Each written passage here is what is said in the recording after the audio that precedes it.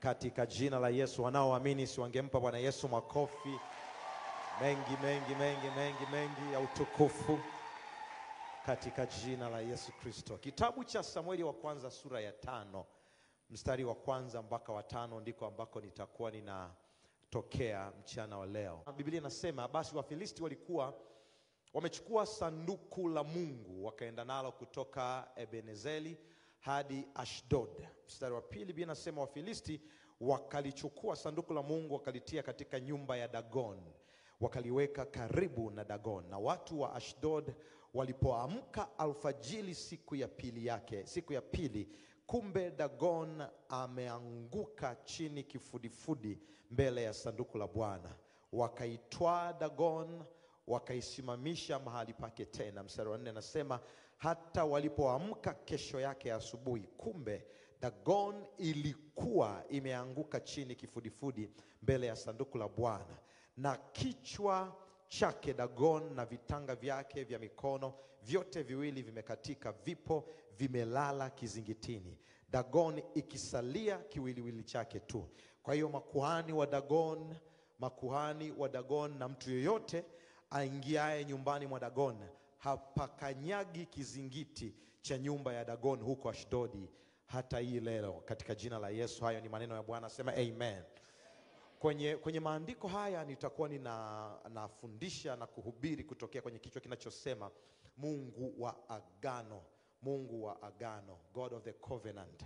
Mungu wa Agano ndio itakuwa kichwa changu. Sasa nimesoma kitabu cha Samueli wa kwanza sura ya 5. Hapo maandiko tuliyosoma tunaanza, picha inayoanza kuonekana, tunaliona sanduku la agano la Mungu limeingia kwenye nyumba ya Dagon. Na Dagon alikuwa ni mungu, mmoja kati ya miungu ambayo Wafilisti walikuwa wanaimiliki kwa wakati huo. Kwa hiyo unaposoma hili neno Dagon, ni sanamu ambayo wao walikuwa wanaita Mungu. Na tunaona agano la Mungu limeingia kwenye nyumba. Bali ya ili sanduku la agano ni kitu gani? Sanduku la agano, ukisoma Biblia kwenye Agano la Kale utagundua kuna mahali ambapo Mungu alipaweka kwa ajili ya watu wake kukutana kama taratibu za kiibada.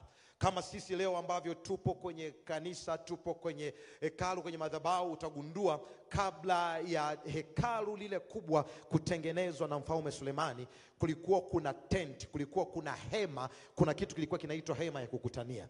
Na ile hema ya kukutania, ukisoma Biblia utaona ilikuwa imegawanyika kwenye makundi kadhaa. Na ukisoma kitabu cha Waebrania wa sura ya 9 mstari wa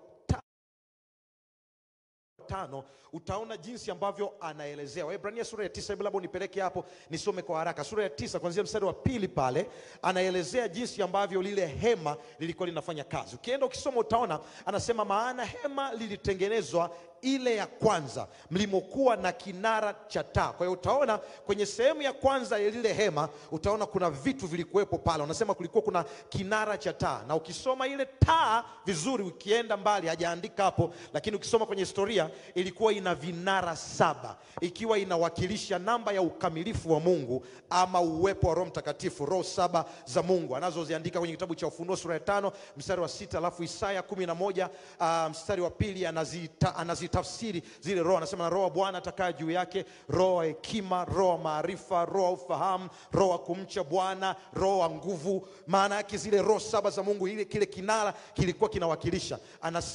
Anasema ukiendelea hapo anasema kwamba na kinara cha taa za meza na mikate ya onyesho ndipo palipoitwa patakatifu. Kwa hiyo ile sehemu ya kwanza ya kwenye hema ya kukutania ambavyo hivyo vitu vilikuwepo, palikuwa panaitwa patakatifu. Alafu ukienda mbele zaidi anasema na nyuma ya pazia la pili ile hema iitwayo patakatifu papatakatifu. Kwa hiyo sehemu ya pili sasa kwenye lile hema la kukutania tunaona kulikuwa kuna sehemu panaitwa patakatifu papatakatifu. Kwa sababu gani? Kwa sababu unaona pale mstari wa 4 anasema yenye chetezo cha dhahabu, na sanduku la agano lilifunikwa kwa dhahabu pande zote. Kwa hiyo kumbe sanduku la agano lilikuwa linakaa mahali panapoitwa patakatifu papatakatifu. Kama unanielewa sema amen.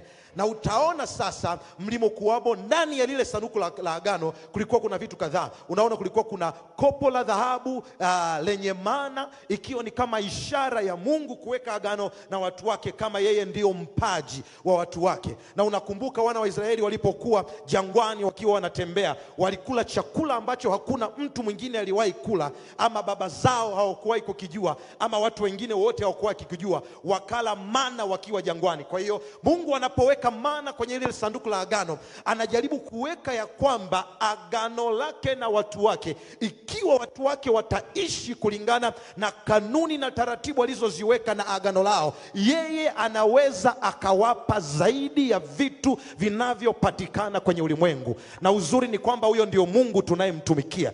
Yule Mungu aliyetoa mana wakati wana wa Israeli wakiwa jangwani, ndio Mungu anayeweza akatoa mana hata kwenye maisha yetu, vitu ambavyo hatujavihangaikia. Mana sio kitu walichokipika, sio kitu walichokitengeneza, lakini kilishuka moja kwa moja kutoka mbinguni, kikaenda wakala wakashiba.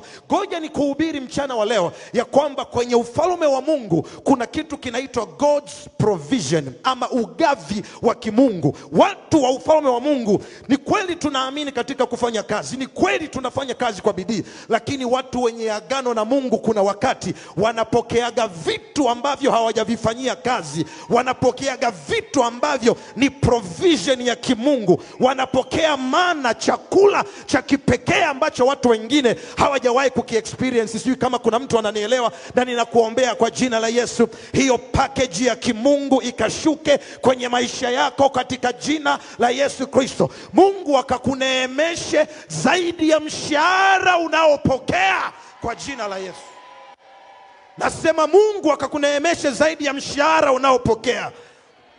Na hiyo ndio baraka ya Bwana. Baraka ya Bwana ni zaidi ya vitu vilivyotuzunguka, ni zaidi ya vile tunavyoviona, ni zaidi ya vile tunavyovipata. Ni kweli inawezekana hatuingizi fedha nyingi, lakini kwa sababu tuna agano na Mungu, tunaweza tukapata vitu ambavyo watu wenye fedha wanapata, lakini sisi tunapata kama ni matokeo ya agano. Kama kuna watoto wa agano, nisikie wakisema amina kwa Yesu Kristo. Hebu sema amina kwa Yesu Kristo. Kama ulivyotamka ikawe kwako kwa jina la Yesu. Maana ya kimungu ikashuke kwenye maisha yako. Kama ni wewe sema amen.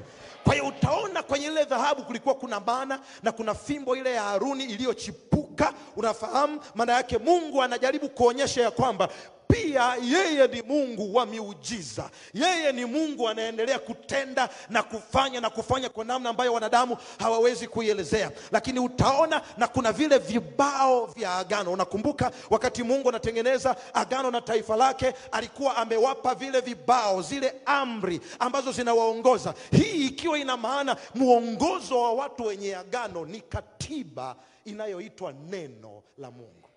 Na ndio maana anasema mtu hataishi kwa nini? Kwa mkate tu, bali kwa kila neno litokalo kwenye kinywa cha. Maana yake sisi watu wenye agano tuna katiba yetu ambayo tunaifuata, tuna namna yetu ambayo tunaifuata. Na ndio maana kuna wakati mamia wanaenda kushoto, lakini sisi tunaweza tukawa wachache tunaenda kulia, na tuna uhakika. Kwa sababu gani? Katiba yetu inasema japokuwa wanaonekana ni wajinga, lakini hawatapotea ile njia. Sio kama kuna mtu ananielewa asubuhi ya leo. Hawatapotea ile njia. Na ndio maana usijifananishe na dunia. Usitake kufanana nao sana, kwa sababu hatujaitwa kufanana nao. Tumeitwa kutofautishana nao. Tumeitwa kutofautishwa nao. Na ndio maana wao wanapofanya kwa namna ya kwao, sisi tuna namna ya kwetu tunayofanya. Kama wakina Danieli walipofika wakati watu wengine wanajishibisha na vyakula vya mfalme, wao wakasema sisi hatuna haja ya kula vyakula vya namna hiyo. Sisi tuletee mtama na maji, alafu uje kutujaribu baada ya siku fulani. Na Biblia inasema walipokula mtama na maji, baada ya kuja kupimwa, wakaonekana ni bora mara 10 zaidi ya waganga, bora mara 10 zaidi ya wachawi, bora mara 10 zaidi ya wasoma nyota, bora mara 10 zaidi. Ninakuombea kwa jina la Yesu, wewe mla mtama na maji kwenye ile ofisi ambayo Mungu amekuweka, pale mahali ambapo Mungu amekuweka. Sijui wako wapi wanamtama na maji wenzangu. Haufanyi kama wanavyofanya,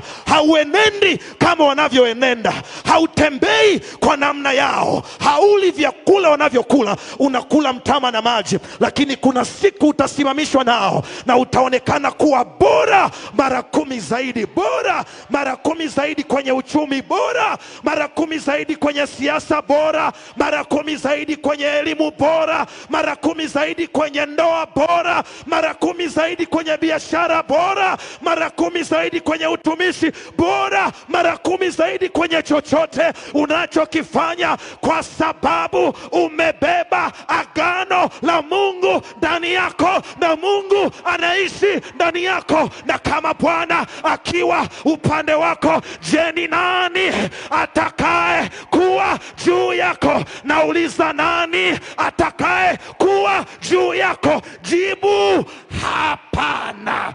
Kama ni wewe, mpe Bwana Yesu makofi. Karamaya. Hakuna atakaye simama juu yetu, hata dunia ifanye inachofanya. Sisi ni watoto wa agano. Hikana mayanda rabashika. Agano bora kuliko lile la mwanzo. Tumebeba Mungu ndani yetu, tumebeba jina la Yesu ndani yetu, tumebeba mambo yasiyo ya kawaida ndani yetu. Na ndio maana kuna wakati unapoona machozi yanatutoka, usidhani tunalia kwa sababu tuna shida. Hatuwezi kueleza shukrani tulionayo mbele za Mungu. Anasema Daudi, nimrudishie nini Bwana kwa ukarimu wake wote aliyonitendea? Anasema nitakipokea kikombe cha wokovu na kulitangaza jina la Bwana. Anasema nitaziondoa nadhiri zangu zote mbele za watu wake. Alafu anasema mshukuruni Bwana kwa kuwa ni mwema, kwa maana fadhili zake ni za milele. Wako wapi waliofadhiliwa na Bwana? Wako wapi waliopendelewa na Bwana? Wako wapi waliopendelewa na Bwana? Wako wapi waliofadhiliwa na Bwana? Come on. Wako wapi walioinuliwa na Bwana? Wako wapi walioheshimishwa na Bwana? Wako wapi ambao Bwana ni ngome yao na wokovu wao? Anasema Bwana ni tumaini langu, nimwogope nani? Watenda mabaya waliponijia wanile nyama yangu, walijikwaa wakaanguka. Hivyo moyo wangu hautaogopa, ijapo tetemeka milima moyoni mwa bahari, sisi tumesimama. Neno moja nimelitaka kwa Bwana, nalo ndilo nitakalo litafuta, nikae nyumbani mwa Bwana siku zote za maisha yangu, ni utafakari uzuri wake na kutafakari hekaluni, ili mradi atanisitiri katika hema yake. Moyo wangu hautaogopa.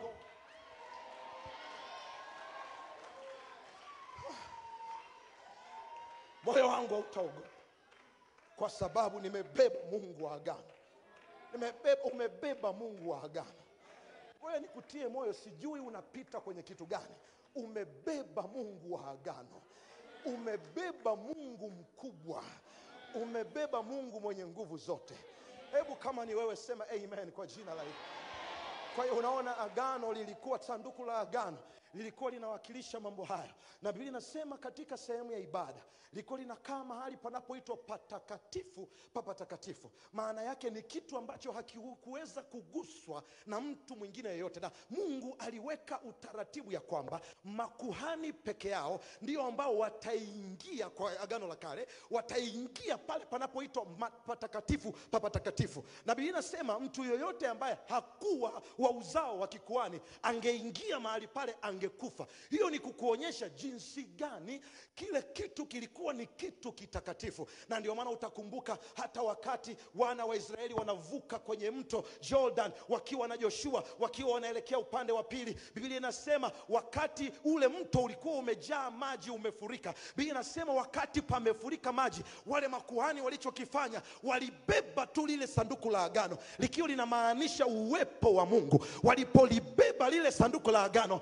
Biblia inasema miguu yao ilipokanyaga tu yale maji, ilipokanyaga maji yaliwapisha. Kwa sababu gani? Wamebeba Mungu. Unaona, najaribu kukuelezea sanduku la agano ni kitu gani. Unakumbuka wakati linarudi kwenye taifa la Israeli, Biblia inasema wakati Daudi anasubiri ile sanduku kuingia, wakiwa wanalisafirisha, ikatokea ajali. Ilipotokea ajali, kuna mtu mmoja anaitwa Uzia akataka kwenda kuokoa lile sanduku la agano, lakini hakuwa kuhani. Biblia inasema alipoligusa akafa pale pale. Kwa sababu gani? Kilikuwa ni kitu kitakatifu ambacho kinatakiwa kubebwa kwa namna ya kipekee, kinatakiwa kubebwa kwa namna ya kipekee. Lakini tumesoma maandiko hapa, unaona Biblia inasema kitabu cha Samueli wa kwanza sura ya 5, Wafilisti wamefika mahali wamelibeba sanduku la agano, alafu wameingia nalo kwa mungu wao, mungu sanamu Dagoni, wakaliweka pale. Najua una maswali kadhaa. Swali la kwanza, ilikuwaje hawa Wafilisti wakalibeba hilo sanduku la agano? Swali la pili, ilikuwaje watu ambao sio watu wa Mungu, hawana nature ya kikuhani, hawajatairiwa, manake hawana agano na Mungu, ni watu ambao ni adui wa taifa la Mungu, ilikuwaje wakalichukua sanduku la agano? Hakuna tunayeona aliyekufa, hakuna kilichotokea. Nitakujibu hayo maswali, lakini kabla sija kujibu hayo maswali, niruhusu haraka nikupeleke kwenye kipengele kingine cha muhimu sana. Nikupe utangulizi hii. Sasa ukiangalia Mungu alipomuumba mwanadamu kutokea mwanzoni, na mara nyingi wanasema jambo hili, alipomuumba mwanadamu ni kweli alimwambia mwanadamu aende akatawale, lakini utagundua kabla ya kumwambia mwanadamu akatawale, kitu cha kwanza anasema tumfanye mtu kwa mfano wetu na kwa sura yetu. Naomba nishike hapo, moyo wangu utatokea hapo, kwa mfano wetu na kwa sura yetu. Maana yake nini? Mungu tokea mwanzoni anamuumba mwanadamu, alitamani kuwa na uhusiano kati yake yeye na mwanadamu,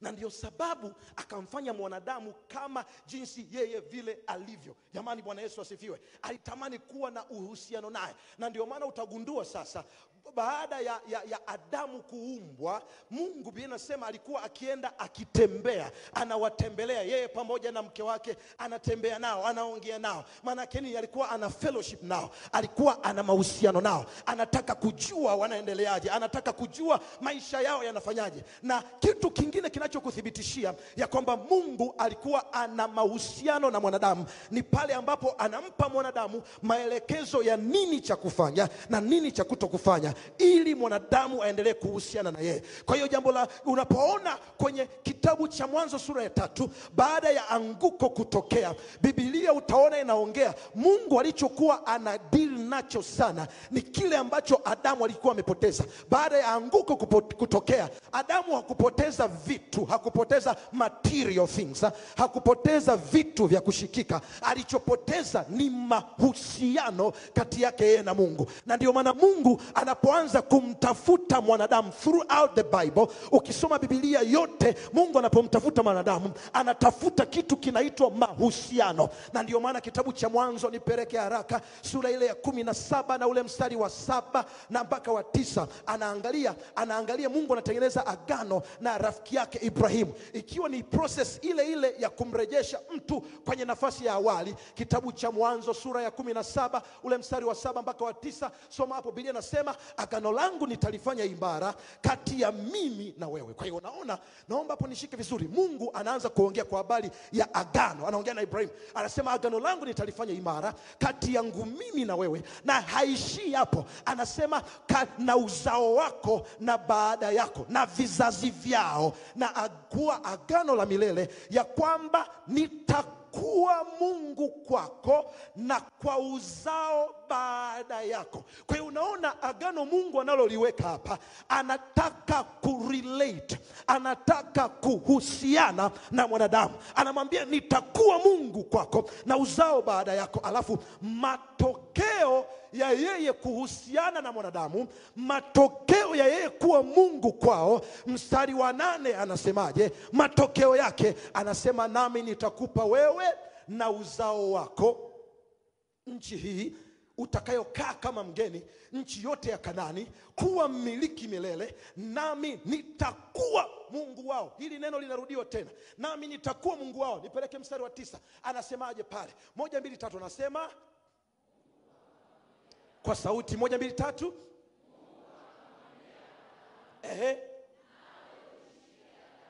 3. Wenye uzao wako na vizazi vyao. Maana yake sasa hapa, agano la Mungu na Ibrahimu sio kumpa nchi. Kumpa nchi ni matokeo ya agano. Agano la Mungu na Ibrahimu, Mungu anasema nitakuwa Mungu wako. Maana yake Mungu anataka kuwa na relationship na Ibrahimu. Kwa hiyo agano la Mungu na watu wake ni agano la mahusiano. Ni agano la mahusiano. Kwa hiyo Mungu hana shida ya kumpa Ibrahimu nchi. Mungu hana shida ya kumfanya Ibrahimu tajiri. Mungu hana shida ya kumfanya Ibrahimu kuwa na jina kubwa. Mungu hana shida na hivyo vyote, lakini kitu cha kwanza ambacho Ibrahimu alitakiwa kulizingatia, hajatengeneza agano la kuwa na jina kubwa, hajatengeneza agano la kuwa na fedha, hajatengeneza agano la kuwa na mali. Ametengeneza agano la Mungu kuwa Mungu kwake. Ukienda ukisoma maandiko mengine, anasema nitakuwa Mungu kwao, nao watakuwa watu wangu. Ni kitu gani Mungu anachokitafuta? Mungu anatafuta mahusiano. Watoto wa Mungu, jani niwaambieni, kama kuna kitu Mungu anakililia kwenye maisha yetu, Mungu anatafuta mahusiano yetu kati yetu sisi na yeye, kuliko hata sisi tunavyotafuta vitu. Matter of fact, vitu vimefungamanishwa kwenye mahusiano tunavyovitaka. Tukiwa na mahusiano, kwa sababu gani? Mahusiano yana nguvu kuliko itifaki. Sijui kama nimeongea kitu umenidaka hapo. Ngoja nikwambie, kuna watu ili waone kwenye hii dunia lazima upitie mlolongo mrefu. Jamani, amina. Lazima upitie njia ndefu. Utapiga kwa katibu, katibu atakwambia kwa sekretari, sekretari atakwambia kwa mlinzi, mlinzi, na ndio protocol zimekaa, ni sawa. Lakini watu hao wakati unapita kwa katibu, kwa sekretari, kwa mlinzi, mlinzi anakupeleka kwenye geti la kwanza la pili, kuna mtu anapiga simu kutoka nyumbani. Anamwambia mwamba anakuja. Alafu akishatamka, inaitwaga simu moja. Ikitamkwa simu moja, kuna maelekezo, kuna kitu kinaitwaga maelekezo. Sio kama kuna watu wananielewa hapa ndani. Kuna maelekezo yanatoka, yanasema fulani anakuja, akifika mleteni moja kwa moja ndani. Kinachompeleka yule mtu moja kwa moja bila kupitia kwa mlinzi, kwa katibu na kwa masijala na kitu gani? Kinachompeleka moja kwa moja ni kitu gani? Ni kitu kinaitwa mahusiano. Ni kitu ngoja nikwambie, hata viongozi wakubwa ambao tunawaheshimu wana watu wao ambao wanawapigiaga simu na wanaongea very casual. Wakati wewe unanawa tu mikono kila saa, kwamba nilikuwa naoda. Si unajua kuna zile lugha za unazunguka, kuna kitu inabidi useme 1 2 3, lakini inabidi uvike ili ukubalike. Unafika pale, nilikuwa naona ya kwamba ndipo. Ukisema kuna ya kwamba na ndipo zimekuwa nyingi, hamna mahusiano. Lakini watu wenye mahusiano wanasema ndugu yangu unanisaidiaje? Ndio mtu jinsi alivyo na Mungu. Mtu mwenye mahusiano yake na Mungu, mtu mwenye mahusiano yake na Mungu, sikiliza hata aina ya maombi yanayoomba, utajua huyu mtu na Mungu wanafahamiana kwenye ulimwengu wa siri. Ngoja nikwambie, ukihusiana na Mungu, kuna wakati unafika, sio unaanza baba ninaamini katika toba, ninaamini katika, lakini kuna wakati ukibanwa, una mahusiano na Mungu, huyu Mungu unaongea naye. Ukifika pale awanzi, baba ona kuna mambo nimeyatenda, ninayoyajua na sio yajua, nitakase kwa damu yako, ninyunyize.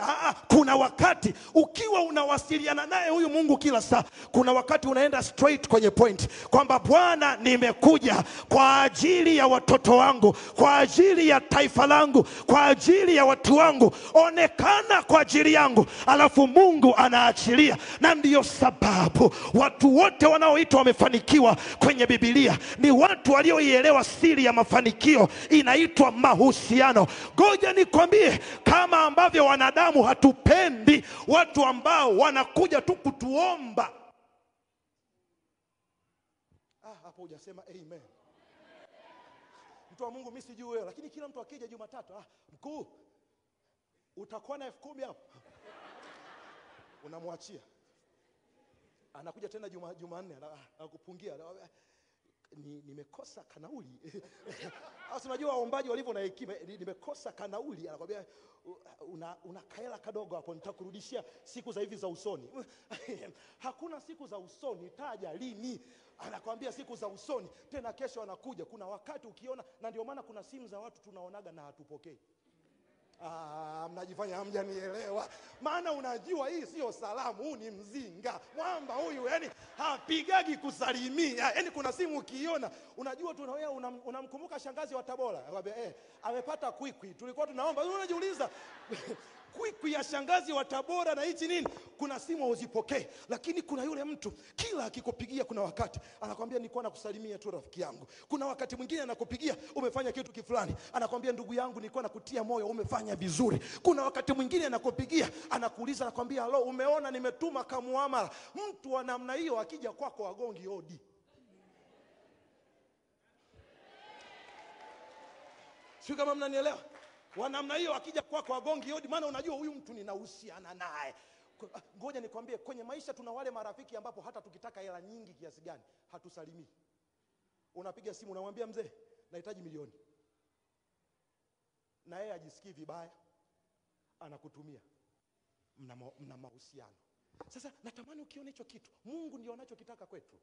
Asiwe Mungu wa Jumapili, asiwe Mungu wa magonjwa, asiwe Mungu wa kuoza na kuolewa, asiwe Mungu wa kupeana magari, asiwe Mungu moyo wako unaposhuka ndio unakuja, baba nimekuja mbele zako baba mimi ni mnyonge. Ukiwa na furaha kuna mahali unaenda. Mungu anataka Jumatatu unahusiana naye, Jumanne unahusiana naye, Jumatano, Alhamisi, Ijumaa, Jumamosi, Jumapili. Ukiwa kazini unahusiana naye, ukiwa kwenye biashara yako unahusiana naye, popote unapokuwa. Hilo ndio agano ambalo tumeitiwa, na mimi naliita kanisa kwa jina la Yesu, ya kwamba Mungu analiita kanisa la ICC kwenye eneo la mahusiano tena, kwenye eneo la maombi yetu yawe maombi ya matukuzo, maombi yetu yawe maombi ya shukurani, maombi yetu yawe maombi ya sifa. Tunakuja tunamuelezea jinsi vile alivyo mzuri, tunakuja tunamwambia Mungu analiita kanisa kwenye mahusiano. Na kwenye kanisa la kizazi cha kwangu ni kanisa la kusachi Yesu. Unapoona watu wameenda kanisani wamejaza, kila mtu amefika anasubiri afike amwambie baba nataka, baba nataka, baba nataka. I believe in miracles. Ninaamini katika miujiza, ninaamini Mungu anafanya. Lakini kama ambavyo sipendi kuombwa, na Mungu pia naye ninaamini anapenda kuombwa, sio kuombwa.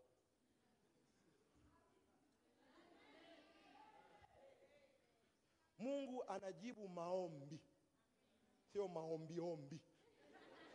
Maombi ni yale ambayo unakuja wewe. Hakuna wakati umekuja kutukuza Mungu, kila wakati umekuja kumsachi Mungu. Mke, Mungu mume, Mungu kazi. Amekupa kazi hujakata miezi miwili, Mungu promotion.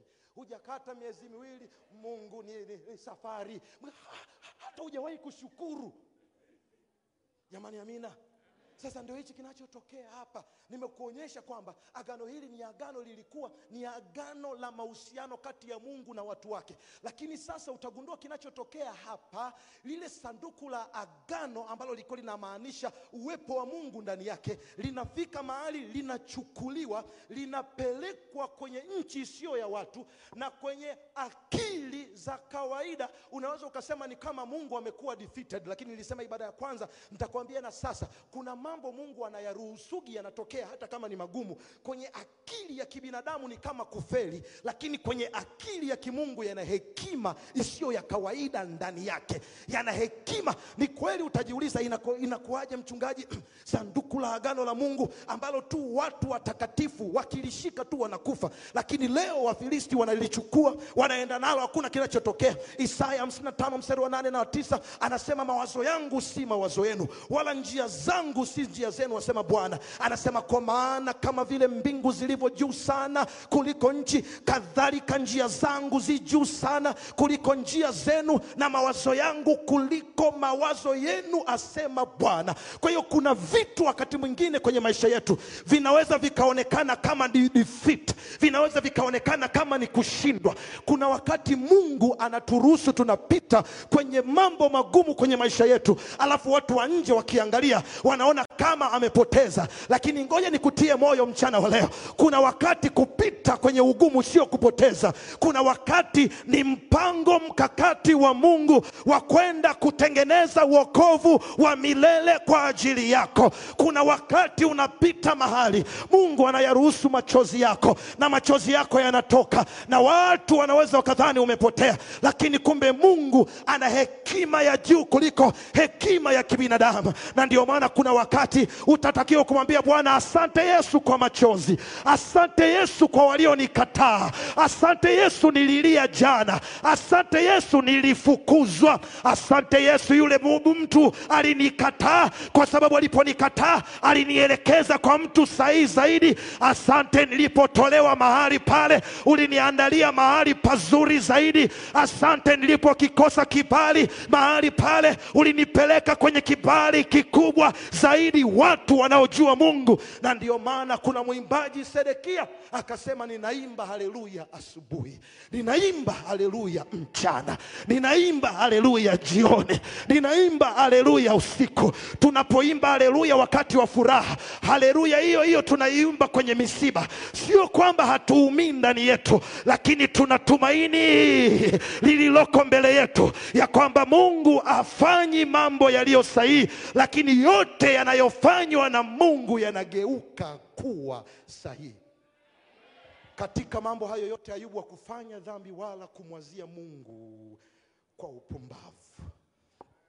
Kwa nini agano la Mungu linaingia, sanduku la Mungu linaingia kwenye nchi ya Wafilisti? Haraka haraka nikiwa naenda kuconclude ujumbe wangu, linaingia kwa sababu utagundua kwamba nimekwambia Mungu ali establish mahusiano yake, agano lake na wao ilikuwa ni mahusiano. Sasa ukirudi sura ya 3 nyuma, mstari wa kwanza kabisa pale, utaona jinsi ambavyo Biblia inamuelezea Samueli jinsi alivyotumika nyumbani mwa Bwana. Alafu mstari unaofuata anasema na neno la Bwana lilikuwa adimu kipindi hicho. Anasema na hakukuwa na mafunuo dhahiri. Kwa sababu gani? Ukuhani ulikuwa umepotoshwa. Watu waliokuwa na agano la mahusiano waliliacha agano la mahusiano, wakaingia kuishi kivyo vyote, wakafanya vyovyote wanavyopenda, wakafanya jinsi vile walivyoona ni vyema kwao, wakasahau kwamba wameitwa kwa ajili ya kuwa na mahusiano na huyo Mungu. Kwa hiyo matokeo yake ndio unaona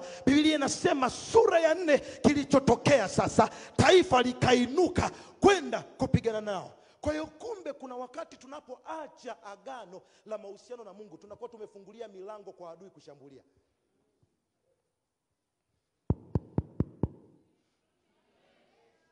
Sio kama unanielewa? Unajua protection yetu ipo ndani ya Mungu. Tunapotoka nje ya Mungu, na ngoja nikwambie, hakuna mtu anapigwaga vibaya kama mtu aliyekuwa ndani ya Mungu akatoka nje ya Mungu. Kwa sababu wewe unajua wewe umeshamsumbua shetani, shida ujui tu. Maombi yako haya unayoombaga kila siku, raba, unanena kwa lugha, kuna wakati umeharibu vitu vya watu bila wewe kujua. Sasa jichanganye uende nje, wanakuambia tulikuwa tunakusubiri, njoo.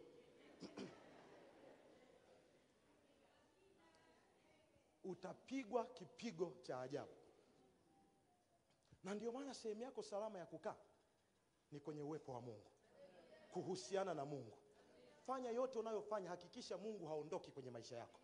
Fanya yoyote unayofanya. Na hili natamani nilifundisha, kwa sababu kanisa la sasa ndio tumefika mahali hapo kama ilivyokuwa kwa wana wa Israeli. Biblia inasema walipofika mahali wakaacha yale maagizo ya Mungu. Walipoacha yale maagizo ya Mungu, Biblia inasema Mungu na ninaamini ni Mungu aliruhusu taifa la Wafilisti wakaenda wakapigana nao vita. Walipopigana nao vita, watu ambao Mungu aliwaahidi kuwapigania wakapigwa kwenye ile vita, wakapoteza ile vita. Na Biblia inasema watu 4,000 wakafa kwenye ile vita.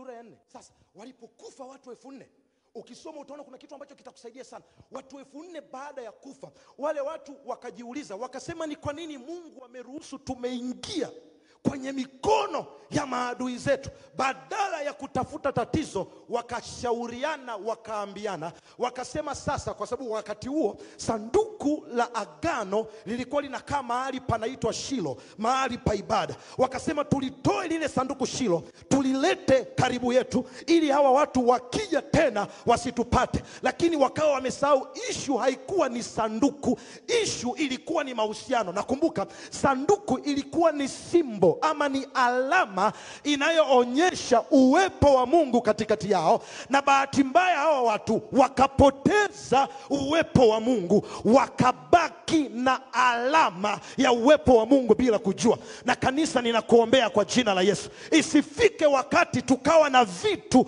kama alama. Tumepoteza uwepo wa Mungu, lakini tunaimba vizuri kama alama ya uwepo wa Mungu, lakini Mungu hayupo. Tumepoteza uwepo wa Mungu, lakini tunajifariji kwa maombi kama alama ya uwepo wa Mungu, lakini Mungu hayupo. Kuna wakati tunapoteza yale mahusiano na Mungu, na tunajifariji kwa shughuli za kikanisa, za kiibada kama alama, kama watu walipokuwa na sanduku la agano lenye alama ya uwepo wa Mungu, lakini Mungu amemwacha. Ninaomba katika jina la Yesu isiwe fungu letu kama kanisa. Tusikae na alama, lakini tukae na uwepo wa Mungu mwenyewe katikati yetu, katika jina la Yesu. Tukiomba Mungu asikie na ajibu kwa moto. Tukiimba nyimbo zetu zifanyike manukato mbele za Bwana. Chochote tunachofanya kipokelewe kwenye madhabahu, maana sio alama tu, lakini tunaye Mungu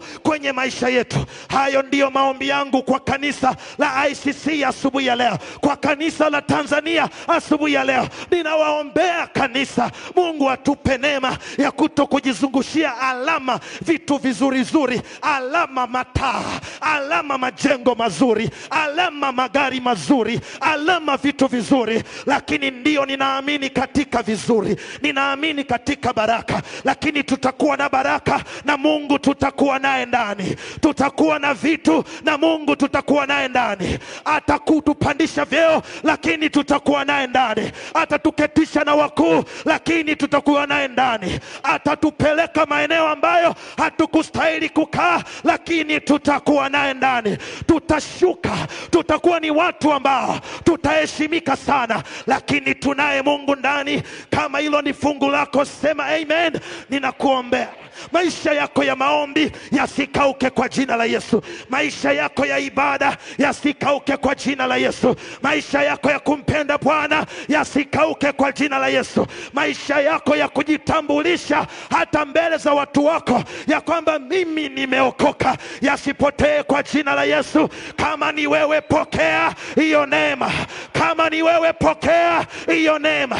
Pokea neema ya kukaa na uwepo wa Bwana. Na ninayatabiria maisha yako leo kwa uwepo huu wa Bwana aliyouachilia kwenye madhabahu. Ninakutuma kwa jina la Yesu. Nenda kwenye kiti chako, nenda kakalia ofisi yako, nenda kwenye utumishi wako, nenda kwenye lolote ambalo Bwana amekutuma, na utakuwa ni mtu wa kutofautishwa. Kama ni wewe, mpe Bwana Yesu makofi, makofi mengi ya utukufu. Hebu sema Bwana Yesu. Come on somebody, Bwana Yesu, mchana wa leo napokea neema.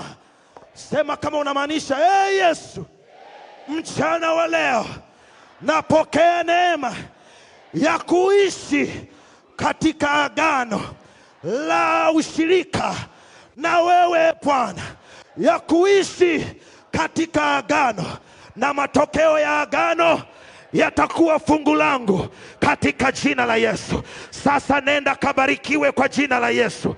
nenda kazidishwe kwa jina la Yesu. Nenda kapewe neema kwa jina la Yesu. Bwana akapigane na adui zako kwa jina la Yesu. Wanao kinyume na wewe wako kinyume na Mungu kwa jina la Yesu. Waliokutegea wataanguka wenyewe kwa jina la Yesu. Wanaosubiri kuyaona machozi yako wataona ukiinuka, ukitokea upande wa pili. Kama ni wewe, piga kelele, kelele kwa Bwana.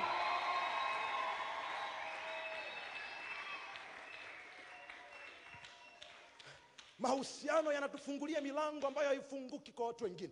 Watu hao Biblia inasema wakalileta sanduku la agano. Mara ya kwanza wakakufa watu 4,000. Mara ya pili wakasema tunalileta ili sanduku liwe kama kizingiti chetu. Mungu hatuko naye sawa, lakini tunataka ulinzi wake. Sijaokoka kihivyo, ila nataka mume aliyeokoka. Sio kwamba mchungaji, sio kwamba mimi ni kijana, sio kwamba kihivyo sana, lakini nataka Mungu anibariki. Chagua moja, mtu wangu. Nenda karoge au njoo madhabahuni. Hii dunia sio dunia ya watu wa katikati. Watu wa katikati wote wanakufa malofa. Mtanisamehe kwa lugha ngumu niliyotumia, lakini nakwambia dunia hii ni ama wewe ni wa Mungu ama wewe wa shetani. Jamani, Bwana Yesu asifiwe. Haja mchungaji, mimi ni mtu peace, nipo katikati. Wewe sio peace, wewe ni mnafiki. Unajua mimi kila mtu ananikubali, wewe hujaitwa kukubalika na kila mtu. Jitofautishe. Ngoja nikwambie, una uwezekano ukawa kijana wa kisasa na unampenda Mungu.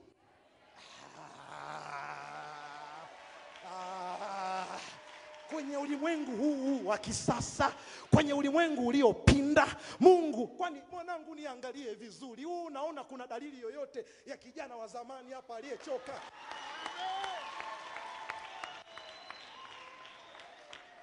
Niangalie. Unanionaje?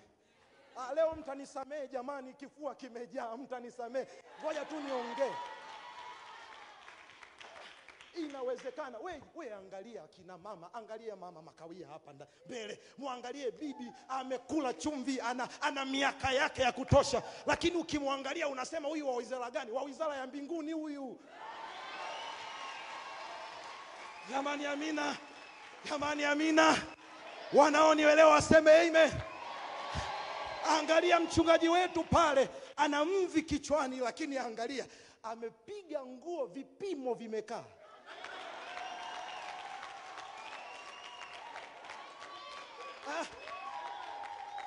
Watu wa Mungu nisikilizeni. Kuwa na mahusiano na Mungu sio uvae nguo zilizokuzidi vipimo. Yaani kwamba hiyo tumekataa. Hiyo tumekataa kwa jina la Yesu. Tunaye Yesu ndani yetu. Tutamiliki pesa mfukoni na mbinguni tutakwenda kwa jina la Yesu. Hapana. Kuna wakati watu walishindwa kuokoka kwa sababu ulokoka. Mimi mwenyewe ni mtoto wa mchungaji, lakini mimi nimechelewa kinyama kuokoka. Kwa sababu gani? Nilikuwa nikiwaangalia wana, mimi naona hamna. Yaani mimi siwezi nikawa kama vile. Jamani amina. Amen. Anawaangalia wana wameokoka. Mtu ana shati refu. Leo mtanisamehe. Injili ndio ilivyo, ni upanga unaofanyaje? Mtu ana shati akivaa suti mpaka mkono unatokea mpaka huku, mkono unakuwa kama chanuo. Anakupongea, anakuambia tunaenda mbinguni. Mimi nikaona hamna. Mimi nikaona ya hivi haipo. Lakini ashukuriwe Mungu, nikawakuta vijana ambao wanampenda Yesu kikweli kweli, wameokoka kikweli kweli. Nikakutana na wazee ambao wanampenda Yesu kikweli kweli, wameokoka kikweli kweli, lakini bado wanaenda na fasheni ambayo haina dhambi ndani yake, yenye utukufu wa Bwana ndani yake. Ninakuombea kwa jina la Yesu, pokea neema kwa jina la Yesu. Pokea neema kwa jina la Yesu. Pokea neema kwa jina la Yesu. Jamani amina. Tunavaa vizuri Baba. Tutaendesha magari mazuri Baba. Tutajenga nyumba nzuri Baba. Tutasomesha watoto wetu shule nzuri.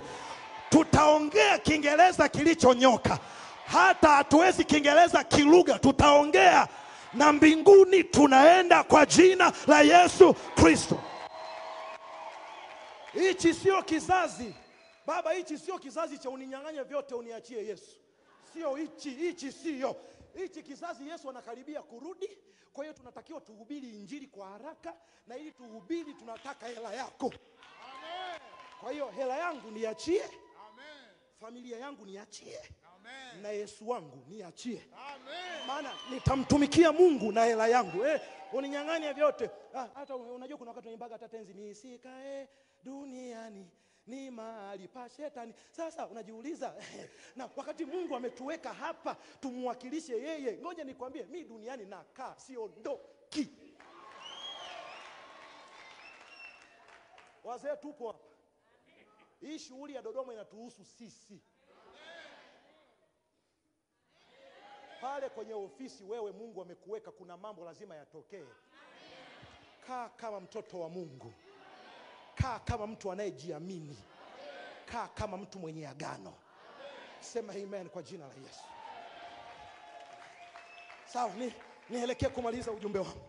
Sasa unaona kinachotokea hapa, Biblia inasema hawa watu wakachukua sanduku la agano ikiwa ni kama alama, wanataka tu kuwa na alama. Na Biblia inasema this time walipoliona zile sanduku la agano wakapiga kelele kuu hadi nchi katikisika. Maana yake nini? Ni watu wa mazoea. Wamezoea sanduku likija tunakuaga na ushindi, lakini wamesahau ushindi wao ni kwenye mahusiano. Biblia inasema mpaka Wafilisti waliposikia. Sasa naomba nishikie, unapoona vita za kwenye agano la kale, zile vita ni kweli ni mataifa yalikuwa yanapigana, taifa moja na taifa jingine, lakini zile vita nyuma yake zilikuwa zinawakilisha miungu. Unanielewa? Maana yake Wamisri wakishinda vita, maana yake tafsiri yake Mungu wao ndio anafanyaje? Ndio ana nguvu. Na ndio maana hata Mungu alipotaka kwenda kuwaokoa wana wa Israeli Misri, angeweza kuwaokoa kwa pigo moja tu. Lakini Mungu akawa anasema hapana, nitapiga la kwanza, nitapiga la pili, la tatu, mpaka alipofika 10. Maana yake nini? Alikuwa anaua miungu yote waliokuwa wanaiamini wa Misri.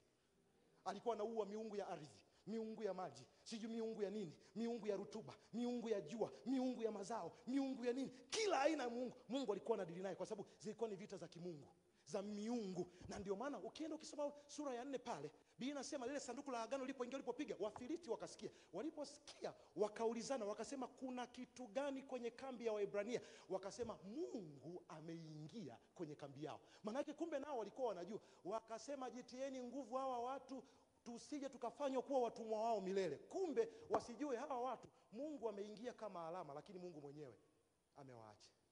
Biblia inasema wakaenda kwenye ile vita ya pili. Walipoenda kwenye ile vita ya pili, kuna kitu kikatokea. Wakapigana vita, sanduku liko pale pale. Biblia inasema this time around walikufa, walipigwa vibaya kuliko jana. Wakafa watu 30,000 na sanduku liko pale. Kwa hiyo watu wa Mungu, sanduku sio issue kama halina Mungu ndani yake. Yesu anisaidie, nataka kusema kitu kigumu. Majina ya dini yetu sio issue kama yana Mungu ndani yake. Maana tuko kwenye kizazi ambao tunashikilia majina. Mimi ni kanisa la ukombozi. Ngoja nistaje. Mimi ni kanisa langu ni kanisa la ukombozi. Ili ndio kanisa limeleta upentekoste. Ngoja nikwambie, unaweza kuwa umeleta upentekoste na Mungu ameshakuacha. Hata hao tunaowaita watu wa dini na wenyewe walikuwaga watu wa uamsho, kwa taarifa yenu. Ukisoma historia na wenyewe walianza na uamsho, lakini wakabaki na masanduku ambayo hayana Mungu ndani. Mimi ninaliombea kanisa langu kwa jina la Yesu Kristo, tusibaki na sanduku na slogan nzuri nzuri. Mungu aumbike ndani yetu kikweli kweli. Tunaposema tunamtaka Bwana na nguvu zake, tumaanishe kweli kumtaka Bwana na nguvu zake, sio kupiga kelele ambazo tunabeba sanduku ambalo halina kitu ndani. Na ndio maana kuna wakati tunapigwa, kuna wakati tunaangushwa, kuna wakati kuna vitu vinatokea kwa sababu tuna masanduku lakini ndani yake hayana kitu. Lakini ninaona kuna kanisa la siku za mwisho, kuna mabaki Mungu amejisazia, kuna watu Mungu amejisazia. Na ngoja niwaambieni watu wa Mungu, mimi nilisema kwenye kitabu changu cha uamsho na ninasema leo tena, uamsho haupo kwa ajili ya watu fulani. Uamsho upo kwa ajili ya individuals. Yaani mtu yoyote wa mahali popote aliyo na kiu na Mungu anapita na uamsho. Si mtaona? Na ndio utashangaa kuna mtu hana jina yuko kule, Mungu kamuamsha. Kuna wengine wako kule, Mungu kawaamsha. Kuna wengine uliwadharau, Mungu kawaamsha. Lakini ninaomba kwa jina la Yesu, ICC hatutapitwa na hiyo neema ya uamsho wa Bwana. Kama unakubali sema amen. Na Biblia inasema walipofika mahali wakawapiga wale watu, walipowapiga wakaanguka watu 30,000. Biblia inasema walipoanguka watu 30,000, wale wa Misri wakadhani ya kwamba kwa sababu tumewapiga hawa watu na tumewaua kwa wingi wao, wakadhani ni Mungu wao amelala, wakafanya kosa la kiufundi. Ninasemaga mara zote kwenye maisha kuna makosa na kuna makosa ya kiufundi. Kwenda kwenye kambi ya Waebrania lilikuwa ni kosa, lakini kuchukua sanduku la Bwana lilikuwa ni kosa la kiufundi. Katika jina la Yesu, kuna wakati Mungu anaacha adui anatugusa mara ya kwanza, anatugusa mara ya pili, alafu kwa sababu amegusa mara tena na tena anadhani ya kwamba Mungu wetu amelala. Lakini niko hapa kukutangazia, haijalishi adui amekugusa kiasi gani, Mungu wako hajalala kwa jina la Yesu. Mungu wako hajalala kwa jina la Yesu. Now, kuna kitu cha ajabu.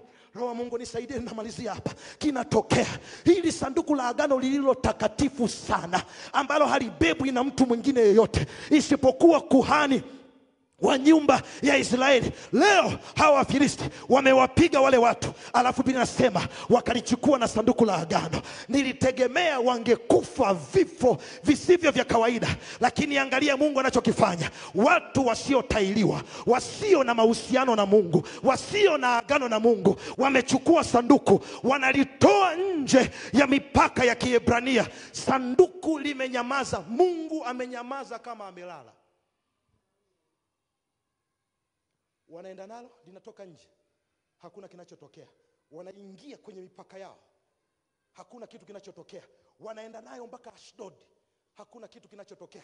Wanaingiza mpaka kwenye tempo, kwenye sanamu la Dagon, hakuna kitu kinachotokea. Wakadhani wameshinda. Watu wa Mungu, nilisema na watu wa ibada ya kwanza, wakati mwingine ukimya wa Mungu ni strategy ya ushindi. Kumbuka yule aliyebebwa, yule ni uwepo wa Mungu mule ndani. Na Mungu hachangamani na miungu. Lakini kwa sababu waliwaamini taifa la Israeli wamwakilishe, wakamfail, Mungu akaamua nitaenda mwenyewe kule ndani. Na akatumia nauli zao wenyewe, akatumia magari yao wenyewe, akatumia rasilimali zao wenyewe. Alafu ghafla Mungu amejikuta yuko ndani ya kambi ya adui. Ngoja nikwambie, kuna mtu umeokoka, unasema niko hapa lakini pastor, mimi ile ofisi niliyopo kwa kweli watu wanakula rushwa, mimi natamani Mungu anipeleke mahali pengine. Hakupeleki. Amekuweka hapo hapo, maana Mungu anatabiaga. Kuna mambo, kuna mifumo ukitaka kuibadilisha uibadilishi nje, unaibadilishia ukiwa ndani. Na ndio maana mimi naomba kwa jina la Yesu, Mungu atuinulie wafanyabiashara wenye kumpenda Yesu waliojaa roho. Mungu ainue wanasiasa na viongozi wenye kumpenda Yesu waliojaa roho. Mungu ainue watumishi, alafu akawapachike kwenye vitengo. Umekaa pale, lakini mwanangu wewe unajua umekaa kwa ajili ya mbingu. Sio kama mnanielewa? Mungu amenyamaza, anaingizwa kwenye kambi ya adui. Hakuna kinachosemeka. Kuna wakati Mungu, watu wa Mungu, anaturuhusu tunapita. Kuna wakati tunalia, tunanyamaza.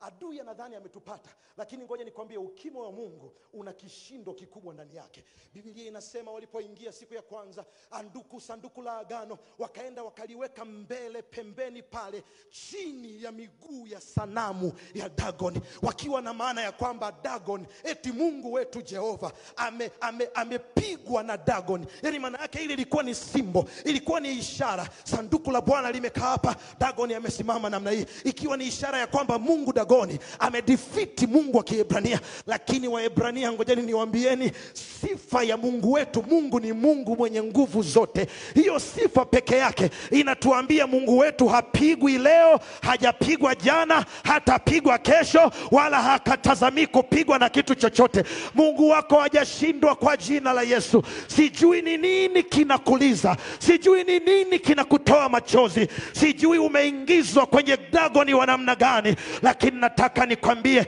kuna kitu kinakuja kiko mbele.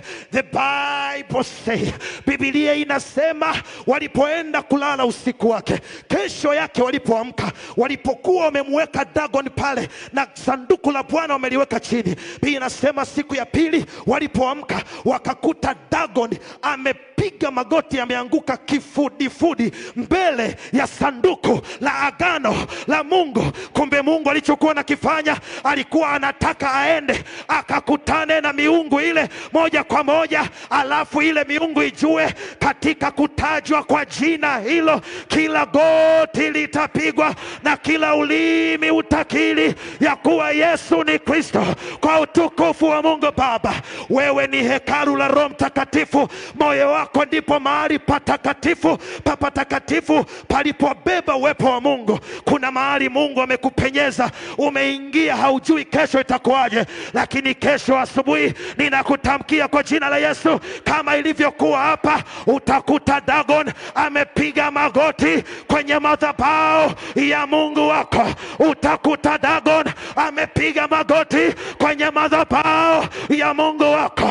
Utakuta Dagon amesujudu kwenye madhabahu ya Mungu wako. Wako wapi watu wanaonielewa kwenye ibada ya leo? Katika jina la Yesu, umeingizwa mahali ambapo adui ya kutazamia ya kwamba unatoka, lakini nakwambia katika jina la Yesu, ngoja nitabiri kama nabii wa Bwana. Utaingia kwenye ofisi yako, utakuta Dagon amepiga magoti mbele ya sanduku la Bwana, la uwepo wa Bwana. Katika jina la Yesu, kila Dagon aliyesimama wima kwa habari ya maisha yako, aliyesimama wima kwenye eneo lako la ushawishi, aliyesimama wima, saa yake ya kuanguka imefika, imefika, imefika, imefika. Dagon chini, Dagon chini, Dagon chini, Dagon chini, Dagon chini. Ayayayayaya, hebu pokea ushindi kwa jina la Yesu. Pokea neema ya ushindi kwa jina la Yesu. Pokea neema ya ushindi kwa jina la Yesu. Anasema na Mungu akamtukuza mno Yesu Kristo, akampa jina kupita majina yote, ili kwa jina la Yesu kila goti kama lipigwe na kila ulimi ukiri ya kuwa Yesu ni Bwana.